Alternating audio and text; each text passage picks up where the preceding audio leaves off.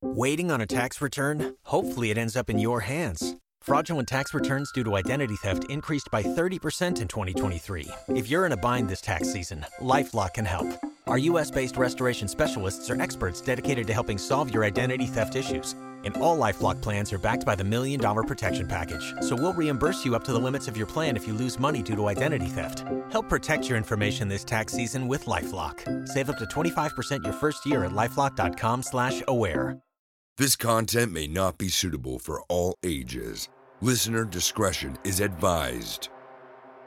But I kept telling myself over and over that I was overreacting, and it was just my paranoia acting up, and there was nothing to worry about. Boy, was I wrong. In the middle of the left lane, out of the pitch black, there was a man standing there. Do you want me to knock you out as well? Do I have to stab someone to shut you up? Do I have to kill you? I'll knock you all out. You are all nothing. From Disturbed Media, join your host, Chad, for true tales of horror, bizarre happenings, and unexplainable events. This is Disturbed.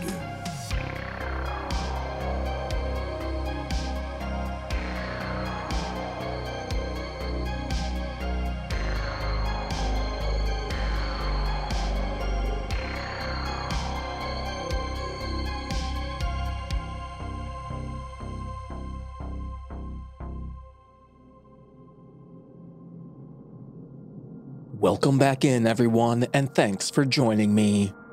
This week, I'm bringing you 3 true horrifying tales and a listener voicemail that will terrify and horrify. So sit back and listen close as we dive into the horror. As the calendar changes and we roll along, something feels just a little bit different. The days shorten up.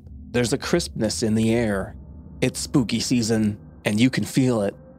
No better time of year to get your fix of those spooky, scary stories. And as such, there's no better time to share the podcast with a friend so they can begin their own disturbing journey through our catalog of episodes. Now, while you're at it, consider leaving us a rating and review wherever you're listening. And keep in mind, our hotline is open to anyone, and it's not just for story submissions. You can leave your comments there as well. Let me know what you think of the show. disturbedpodcast.com/hotline. And one last thing, stick around to the end of the episode for a special preview of the brand new episode of Disturbing Calls that just dropped and is now available on our Patreon. And with that, let's get you some of those spooky stories you crave. We open the show hearing from Reddit user Mysterious Armoire, featuring voice work by Sarah Thomas, and we have an unsettling run-in.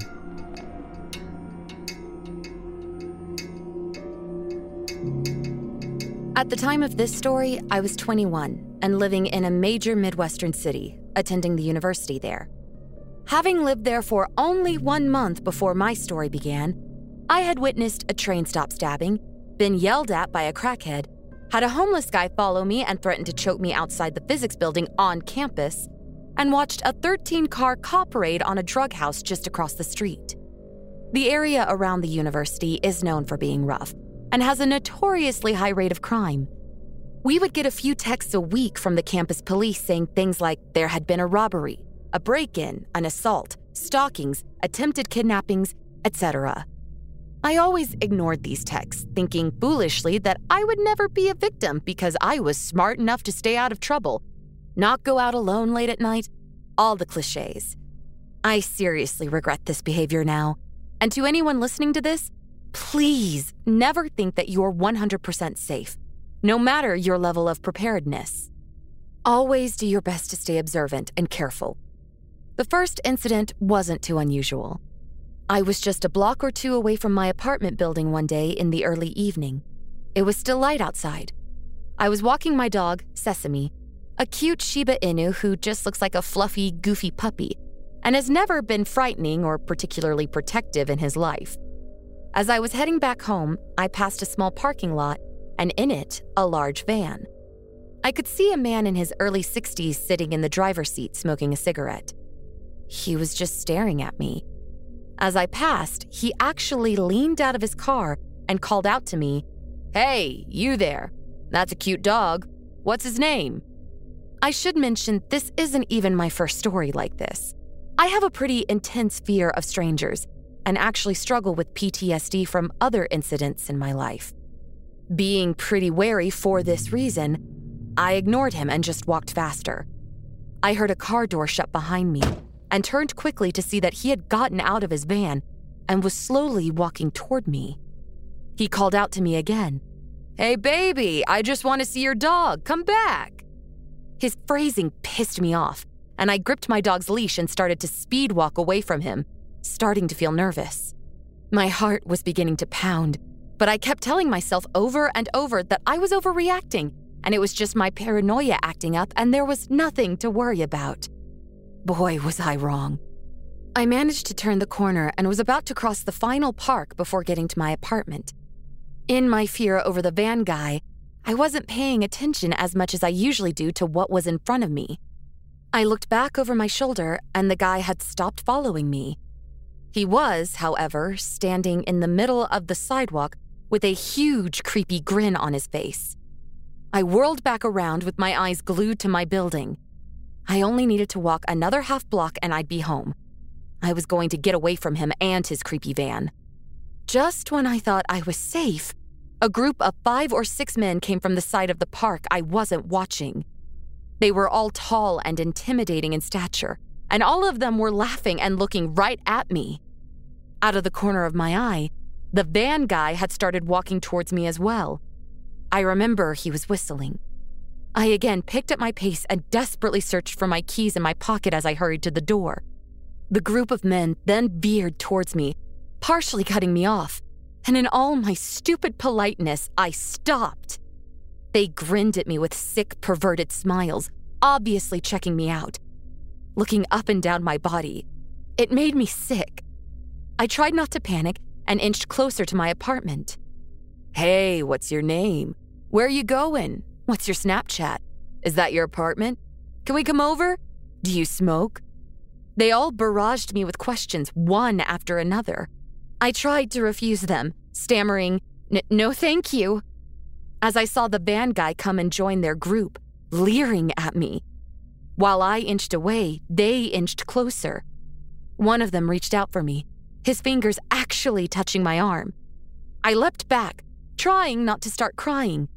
But Sesame suddenly lunged at them, his teeth bared, a horrifying snarl ripping from his throat. Every bit of cute Shiba personality was gone, and he looked like he wanted to tear one of these guys' throats out. It startled them enough that I was able to turn and sprint the final distance to my building, locking the door behind me. I fell to the floor inside my building, hugging Sesame. However, the entire front of my building was glass, and to my horror and disbelief, the group of men came and stood in front of the windows, grinning at me, laughing and making kissy faces and lewd gestures at me. The apartment manager came out and called the cops on them, but they ran away. I made it back home and scrubbed myself in the shower, crying and shaking with fear. Sesame got a special dinner that evening, and I kept telling myself that they just wanted to mess with me, and I was never in any real danger. Stupid of me, I know now. About a month later, when I had finally managed to be able to walk outside my apartment without severe anxiety, I was actually planning on moving a bit farther away from campus. It was still going to be in a sketchy neighborhood, but the thought of those men where I lived kept me up at night. My apartment actually hired a security guard to be there 24/7 after someone had broken into the building, smashed all the windows, destroyed some of the furniture, and stolen a bunch of bikes. Of course, my bike got stolen. Anyways, I was heading home from class and it was a beautiful day. I actually felt pretty happy for once and popped my earbuds in on the last few blocks before I got home. Stupid, I know. After a block or so, I started to feel like someone was watching me. My palms started sweating. I glanced behind me, trying not to look obvious, and a tall man was about 20 feet behind me, staring straight at me. I snapped my head back around and ripped out my earbuds. No, I thought. It can't be one of them. I was just jumping to conclusions, giving my anxiety disorder and paranoia, surely. But there was something familiar about him. My heart started racing as I hoped to God the others weren't waiting for me around the corner of my building, ready to jump me. I walked faster, wishing Sesame was with me. I was too afraid to look back at him as I fumbled with my keys and wrenched the door open as hard as I could. This turned out to be a crucial mistake. As I ran to the elevator, trying to breathe a sigh of relief, I saw with absolute horror that the man had caught the door I had thrown wide open and was slowly coming into the building with me. He paused, standing away from me, but close enough that I could hear his ragged breathing and smell alcohol coming off of him. My heart was thudding in my chest now, and I struggled to think clearly. The apartment manager was already home for the day, and I was completely alone in the lobby. There were no other doors out of that room, and the stranger was blocking my way to the door. The security guard supposed to be keeping an eye on the building was nowhere to be seen. The elevator came, and I tried to run into it and slam my hand over the door close button as fast as I could. I pushed my floor button and huddled in the far corner of the elevator. I started to once again try to catch my breath, but right when the door was almost closed, he stuck his hand in. I couldn't believe it. He waited until the door was just about to close, and then he stopped it. He was standing close enough that there was no way that was a mistake. My stomach dropped, and a suffocating sense of dread crept in. I kept my head down as he joined me. My desperate hope that he was just a dirty, drunken resident of the building was dashed when he didn't press any buttons. I don't know why I didn't run out of the elevator or try to leave the building again. I was paralyzed with fear, and all I could do was watch as the door closed and sealed my fate. The elevator was filled with the stench of alcohol and BO. If I wasn't so terrified, I may have gagged. It was nauseating. I couldn't look at him. I couldn't move. I tried to scream at myself in my head to press the wrong button and try to escape him, but I was completely petrified. He leaned closer to me, and I heard him breathe in deeply and very quietly sigh, like he was content. I felt tears well in my eyes, and the seconds it took to reach the top floor where I lived felt like hours. I saw no way I could escape the sick, drunk guy who was smelling me. In the reflection of the elevator walls, I could make out his disgusting smile. He was staring directly at me, his hands in his pockets, clearly holding on to something. I'm not religious, but I prayed that I would make it to my door in time. I realized he probably wasn't going to attack me in the elevator. There was a large camera in the ceiling. I looked up at it, feeling a tear spill out of my eye as I did so, hoping that whoever saw the tape eventually would identify this man. The worst part of all of this is that I've trained in martial arts and self-defense since I was about 8 years old. I thought of myself as stronger and braver than I was acting. I should know what to do. I should be strong enough to do it. But no matter how many times I had disarmed, thrown, or choked out attackers in the studio, nothing totally prepares you for the dread of a real-life situation. As the elevator reached my floor, I managed to snap out of my stupor long enough to dash through the door and run to my apartment unit. I nearly missed the keyhole, but I threw open my door. I was nearly through when my backpack snagged on the outside handle of the door, trapping me. I heard the man walking quickly to my door, a low chuckle building in his throat as he watched me panic and struggle to get free. I felt like a mouse being watched by a cat, trapped and helpless, so close to escaping. I finally gave up and shoved my arms through the straps, abandoning my backpack. As I did so, the man suddenly reached out for me. I was able to slam the door shut, deadbolting it. The gust of air from the door slamming brought his disgusting smell in with me, and in my terror and disgust, I retched violently.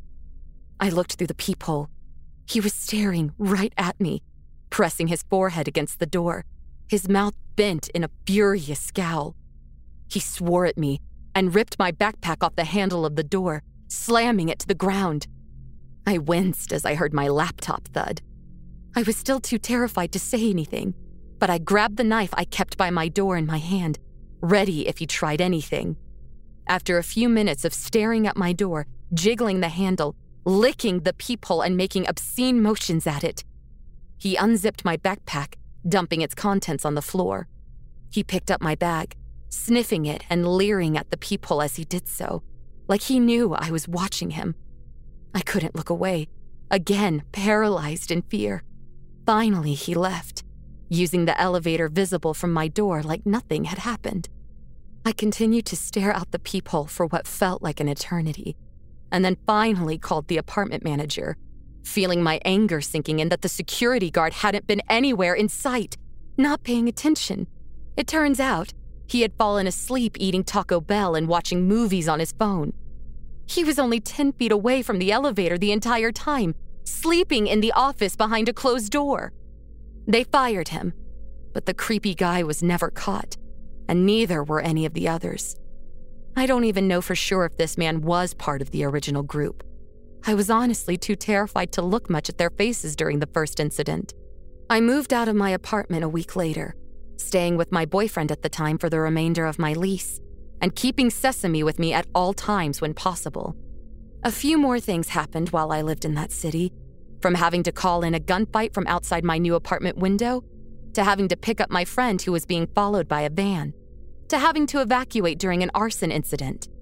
There are nice things about that city too, but during my time there, besides learning that the police department was absolutely useless and corrupt, to nearly escaping with my life multiple times, I couldn't be happier to be far, far away from there, and doing a lot better with my fear and anxiety.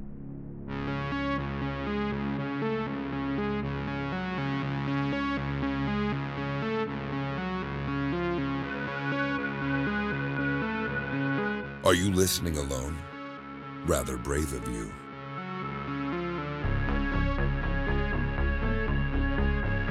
Next up, we check in with Reddit user BertoVibe, featuring voice work by Matt Bradford, and we meet the Aimless Man.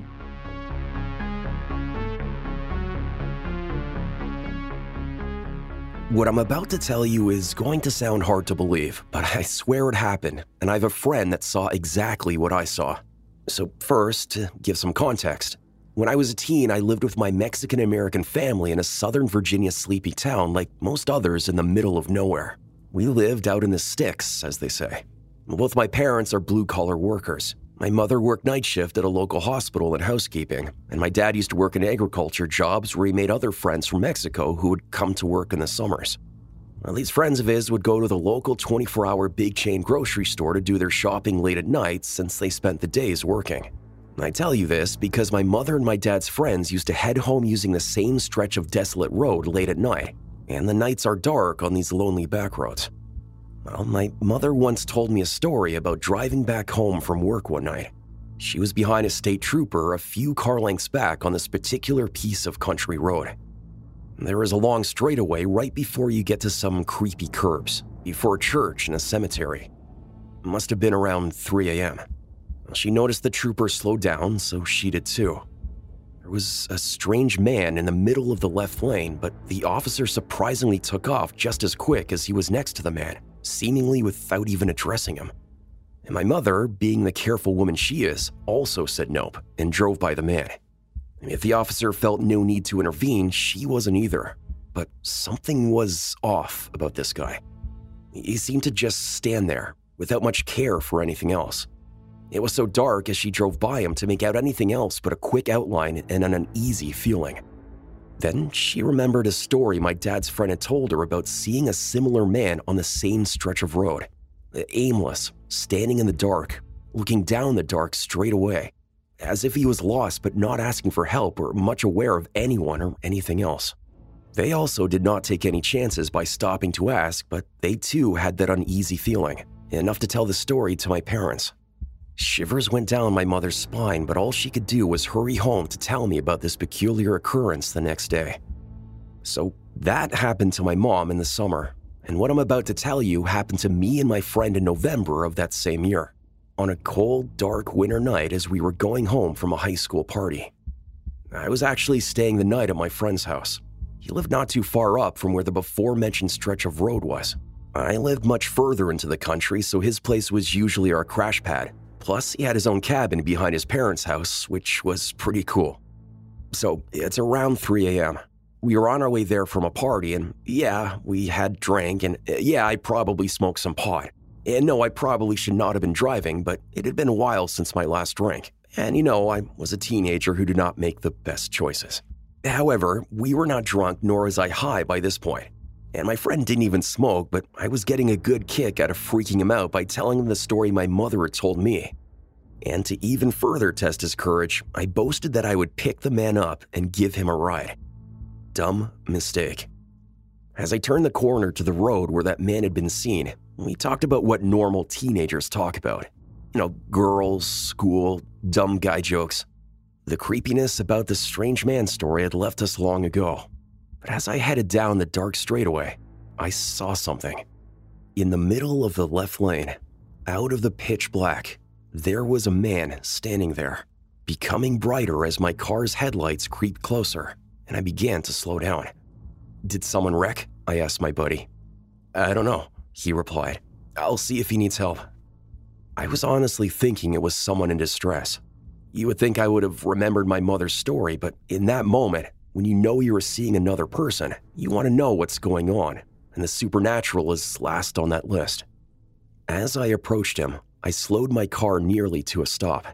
He went from lit up bright from my headlights to a dark silhouette from now being next to my car, but I could still see him fairly clearly. Now, remember, it was November, so I had the heat on. But all of a sudden, a chill cooled the inside of my car, and I could see my breath as it began to register what I was seeing. A young, abnormally pale, blonde-haired man with a white button-up shirt and thin stripes, khakis, what seemed like a hoodie or sweater tied around his waist, and a backpack on. And remember again, this is winter, and he was just in a shirt, basically. The most horrifying part, though, were his eyes. Pitch black, sunken, almost seemed like they weren't even there. He made no gestures or sudden movements, just stood there, aimless, looking at me, almost through me. Fear jolted through my body, and that moment felt endless. As the man and I are looking at each other, I hear my buddy yell, "Don't stop, go!" which triggers me to hit the gas. I'll never forget seeing the man through my rearview mirror and the dim red hue of my taillights slowly raise his arm and turn towards us as we sped off. He disappeared back into the night as we pulled away. We were so shocked and scared we drove over 30 minutes in the opposite direction to another friend's house, who we woke up by banging on his door. We just had to tell someone immediately, and there's no way we were staying in a solitary cabin that night. He didn't believe us at first, but after years of us telling the same story, he now knows we saw something terrible. The only person that believed us, no questions asked, immediately, was my mother.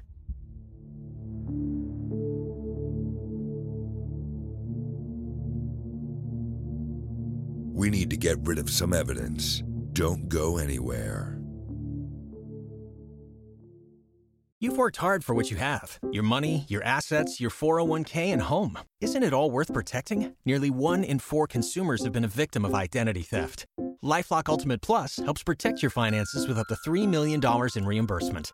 LifeLock alerts you to identity threats you might miss. And if your identity is stolen, your dedicated U.S.-based restoration specialist will work to fix it. Let LifeLock help protect what you've worked so hard for. Save 25% off your first year on LifeLock Ultimate Plus at LifeLock.com/aware. Terms apply. 24 hours ago, I found out the person that I'd been dating and seeing for the last 6 months is a con man. That is my sister Emma. Andrew Tonks's lies had been so convincing, she'd invested $300,000 with him. However, the tables were about to turn on Andrew. What he didn't know was that Emma had discovered his real identity. But to get any chance of justice, Emma had to act like it was business as usual. Coming up in this series, And that's when murder, all this stuff goes through my mind. I'm really, really scared. I'm assuming Sarah has watched too much Netflix and figures I've been defrauding you. Couldn't be further from the truth. That's what this was, a real life story that seems so unbelievable, but it was actually true. a true story that all starts with one simple swipe to the right. I'm Sarah Ferris. And I'm Emma Ferris, and this is my story, Conning the Con.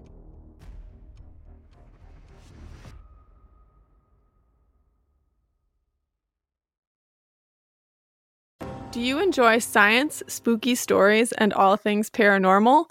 We do too. While we would love for most paranormal stories to be true, we are here to tell you that they probably aren't. But that doesn't make them any less fun to speculate about. We are the Spooky Science Sisters podcast. In this podcast, we bring you bi-weekly discussions on possible scientific explanations behind the supernatural. Backed up by research articles and other credible sources, we do deep dives into things like archaeology and physics and share in-depth discussions with topic experts. Visit us at SpookyScienceSisters.com to listen to a couple of skeptics debunk some of your favorite alien encounters, cryptid sightings, and ghost stories with science, sass, and a significant amount of laughter. Thank you, and stay spooky. Now back to the deliciously frightful Disturbed Podcast with your host, Chad. Up next, we have a listener voicemail from Mason, and he details a horrifying experience. Hey guys, just wanted to let you know that I love your guys' podcast. It's a very good podcast. I listen to it my way to school, way from school, workouts, you name it. I actually have my own story. I guess it's not my own story, it's my mom's story, but I've heard it so many times, it's like my own story. So, my mom, back in when she was like 13 or 14, she lived in Louisiana. This is a true story too. I'm switching names around because I don't want to like give away who my mom is or stuff like that. And I will not be saying the dude's name because I don't want to give him credit because that's what he wanted. But so when my mom was 13 or 14, her and her best friend were Girl Scouts. They would go door to door and sell cookies and candy bars and whatever, stuff like that. So one night my mom was sick, so she couldn't go on the route with her friend. Before school, she called her friend's mom, called her house phone, said, "Hey, I'm sick. I'm not going to be able to do the delivery tonight, but I'll be at school. You should just come over after you're done with the delivery and we'll have a sleepover." And her mom was like, "Oh yeah, that's totally fine. Okay, I'll let her know after the delivery." She's like, "Oh, okay." Goes to school and then goes home. And obviously my mom's sick, doesn't go with her. Her friend doesn't show up at the time she should have showed up. Never comes over. So my mom just goes to bed, wakes up the next morning, goes to school. Her friend's not at school either. We can call her friend Amy. Amy's not at school. My mom's kind of worrying. She doesn't think anything like bad happened to her.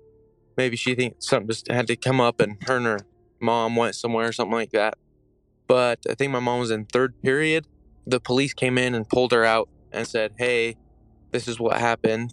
So on Amy's delivery, she came across this dude's house. She said her line like, "Hey, I'm selling candy bars. You want to buy some?" And he said, "Yes, come in with me while I get my wallet so I can give you the money."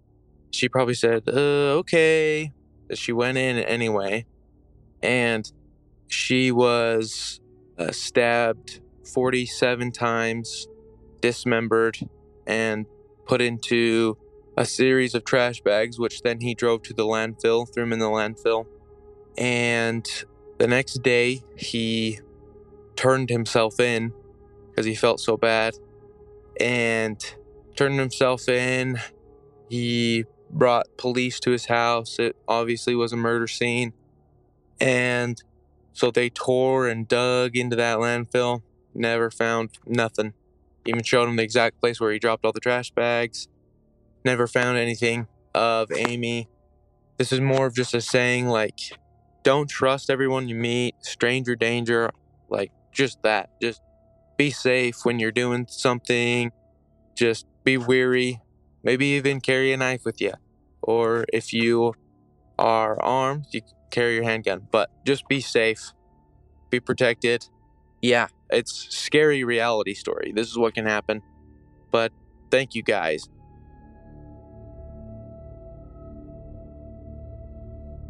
Are you terrified yet? You will be.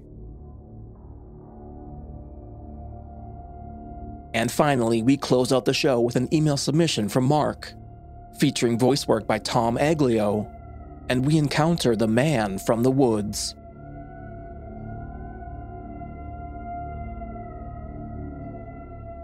So me and my friend are very outdoorsy type people, and we had decided to take a trip that involved 5 days of canoeing and wild camping across various lochs in Scotland.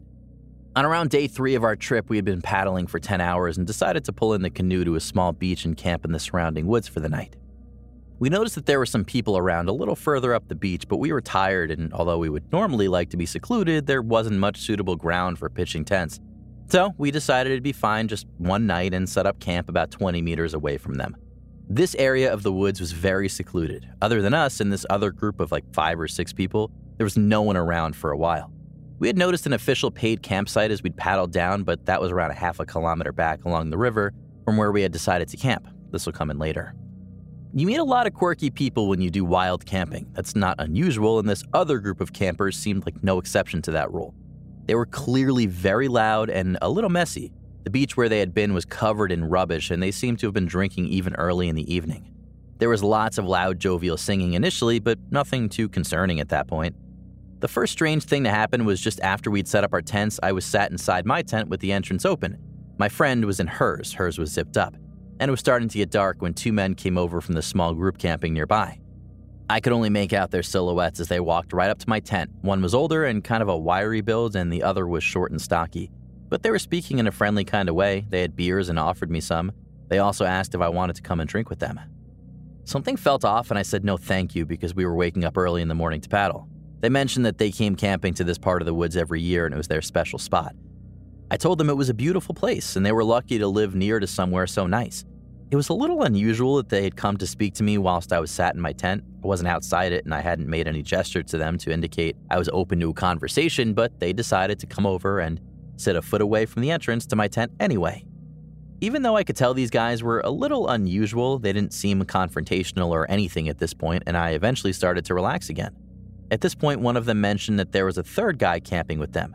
They said that he had been drinking heavily, drinking shots as well as beers, and that he was kind of a pain even when he was sober. They were lowering their voices as they said this and shifting back over to where this group was camped. I made some joke about how it sounded like they had their work cut out for them and then made it clear that I was ready to go to sleep. They left to join the rest of their group and I closed my tent. The first time I woke up in the night was around 90 minutes later. The group was shouting really loudly from their spot in the woods. It was clear that at the least they weren't concerned about waking us up, but more than that, they seemed to want to. I couldn't make out everything they were saying, some of it was just yelling crazy noises, but one of the things I heard clearly was, "This is our property." It wasn't their property, it was a national park, but they clearly felt like we had intruded. I felt really uncomfortable at this point. It was clear that they didn't want us to be there and they seemed to want to intimidate us. But there wasn't much we could do. It was late at night, it was dark, and we couldn't just pack up and leave. Where would we go in total darkness? We would need to wait until the morning. Besides, I assured myself, those 2 men from earlier didn't seem to have any anger towards us, so maybe we'd be fine. I somehow managed to get back to sleep for another hour, and when I woke up the second time, I experienced something I had never experienced before in my life. The attention and anger in the group seemed to have drifted away from us and towards each other. There was loud arguing between some men, and after a while, we heard the sound of scuffling. It sounded like one of the men was being aggressive towards someone and a fight had broken out. The scuffling went on for a while. The group that had been loud all night was pretty quiet except for the noises of this struggle. Suddenly, the scuffling stopped. One of the men had stopped speaking and only one man's voice was shouting loudly at the rest of the people. "Shut up, shut up," he was saying to a woman with them who was screaming loudly at whatever he had just done. "Do you want me to knock you out as well? Do I have to stab someone to shut you up? Do I have to kill you? I'll knock you all out. You are all nothing. Nothing." Somewhere in the middle of this, I decided to call the police. In silence, the group of campers were close enough that they would have heard me on the phone, but with all the chaos, I could speak without them hearing. Luckily, I had signal enough to make the call. I called the police and gave them the coordinates you can see from a location pin on Google Maps, as well as the name of the campsite that was half a kilometer back along the river from where we were. It was the only landmark nearby. The police could hear everything that was going on in the background of our phone call, and luckily it seemed as though the group, or the man at least, had forgotten that we were camped so close, for now, anyway. Looking back, I wonder whether the 2 men that had approached our tents earlier knew this might happen and were looking for people to help if things got really bad. The police had told me they were on their way, but there were no roads nearby and we knew it was going to take a while for them to get there. As the situation seemed to be getting more intense by the second, I whispered to my friend that we should get out of there. I had told her I was calling the police and she was as on edge as I was. We agreed not to use torches until we were further away so as not to draw any attention to ourselves, so We fumbled around in the dark and grabbed what we could. I got some trainers, my phone, and a small camping knife. Not exactly ideal, but better than nothing. We left our tents and walked in the darkness of the woods until we felt we were far enough away to use the torches. Our hearts were pounding and we were so freaked out we could hardly even breathe, let alone think straight. The screaming behind us had been getting louder and things showed no signs of calming down. People can say some crazy things, and who can ever know how much they mean what they say? But what I will never forget is the screams of that woman. I don't know what she had seen or what that man had done, but she screamed and cried until there was no air left in her lungs. There was no room for doubting the seriousness of the situation after hearing the noise. Using torches helped a bit, but not much. It was still pitch black woodland with no real landmarks, but eventually we found the beach and followed it to a small side river that crossed to the official campsite we had seen earlier. My friends and I were looking for a way to cross the river when we saw the police driving along a dirt road on the other side. We got there just in time. Luckily, the river wasn't deeper than waist height, though we didn't know that until we started to cross. I boosted my friend up the tall riverbank and she flagged down the first police car so we could tell them where to go. There must have been at least 7 officers convinced of the urgency from what they could hear over the phone when I had called them. Thank God the cavalry had arrived. They told us to walk on to the official campsite and wait for them there while they resolved the situation. It wasn't ideal, but at least there would be people there in case anything else went wrong. 2 hours went by and we could hear the engines of the police cars idling in the distance of the valley. This was a rural area with only one real road, and while much of the noise from the woods was muffled, the noise from the road traveled well. At some point, we heard dogs barking and men yelling, and eventually the noise of doors closing and cars driving away.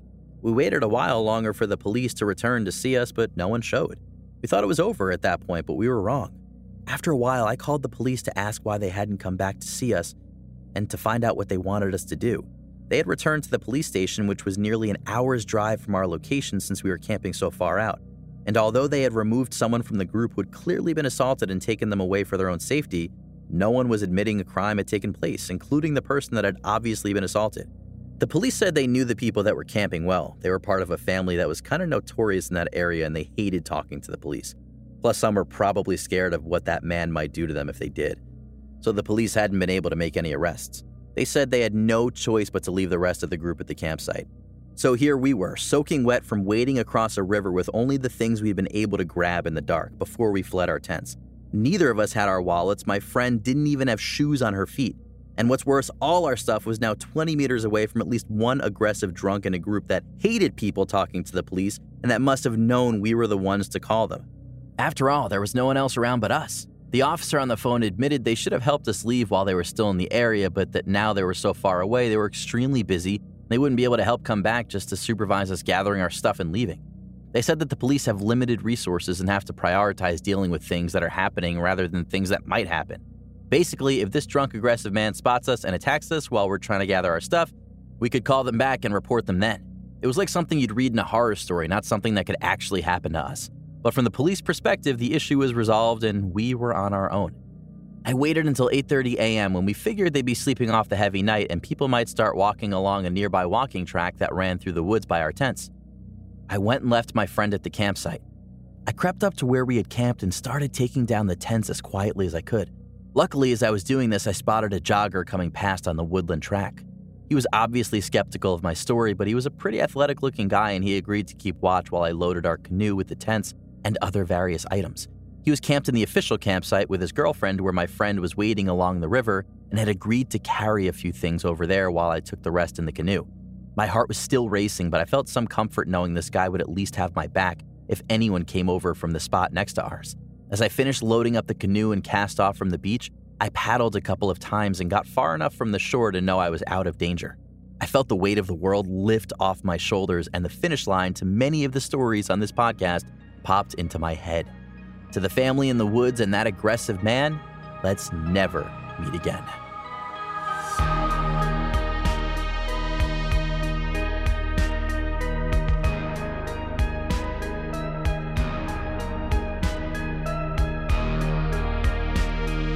Now before we go, and as promised, here's a sneak peek into the brand new episode of Disturbing Calls, just released on Monday.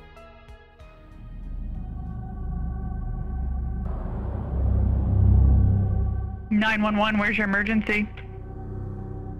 There's been a shooting at Borderline. Oh my God. Please! How How high is the water? It's up to my window. Yeah, there's gunshots still inside. I've been hit. I'm bleeding everywhere. People are running everywhere. My friends are inside. Yeah, I just killed my brother. I got heart problems and my heart's beating out of my chest right now. All right. Car drove into the river. She is still in the car at this time. She cannot get out. The water is up to the windows. Yeah, there was the security guard was dead. The two people working at there was 2 people dead.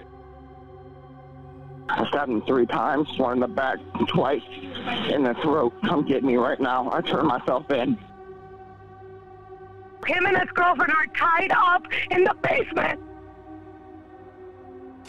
Everybody just down, hunker down, right behind here, okay? Oh my God, I'm gonna drown, ain't I? The police were out here earlier and did absolutely nothing. There's a person dead?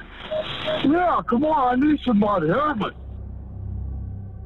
It's really bad right now. Copy. It's coming through.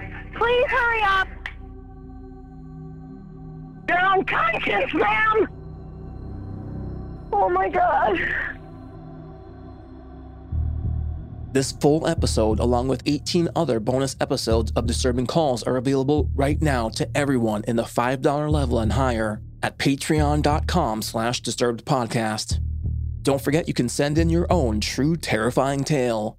Head over to disturbedpodcast.com/submit to find out how. If you'd like to support the show and gain access to bonus episodes, ad-free content, and early releases, visit patreon.com/disturbedpodcast or find the link in the show notes. And a big thanks to our newest supporters, Chad H., Caitlin O'Braki, James Bowie, Jeremy York, Cassie, and Rachel Carl. Thanks so much for your support. Music by Carl Casey at Whitebat Audio, Code.ag, and Kevin Hartnell. Thanks for listening. We'll be back next Thursday with a brand new episode.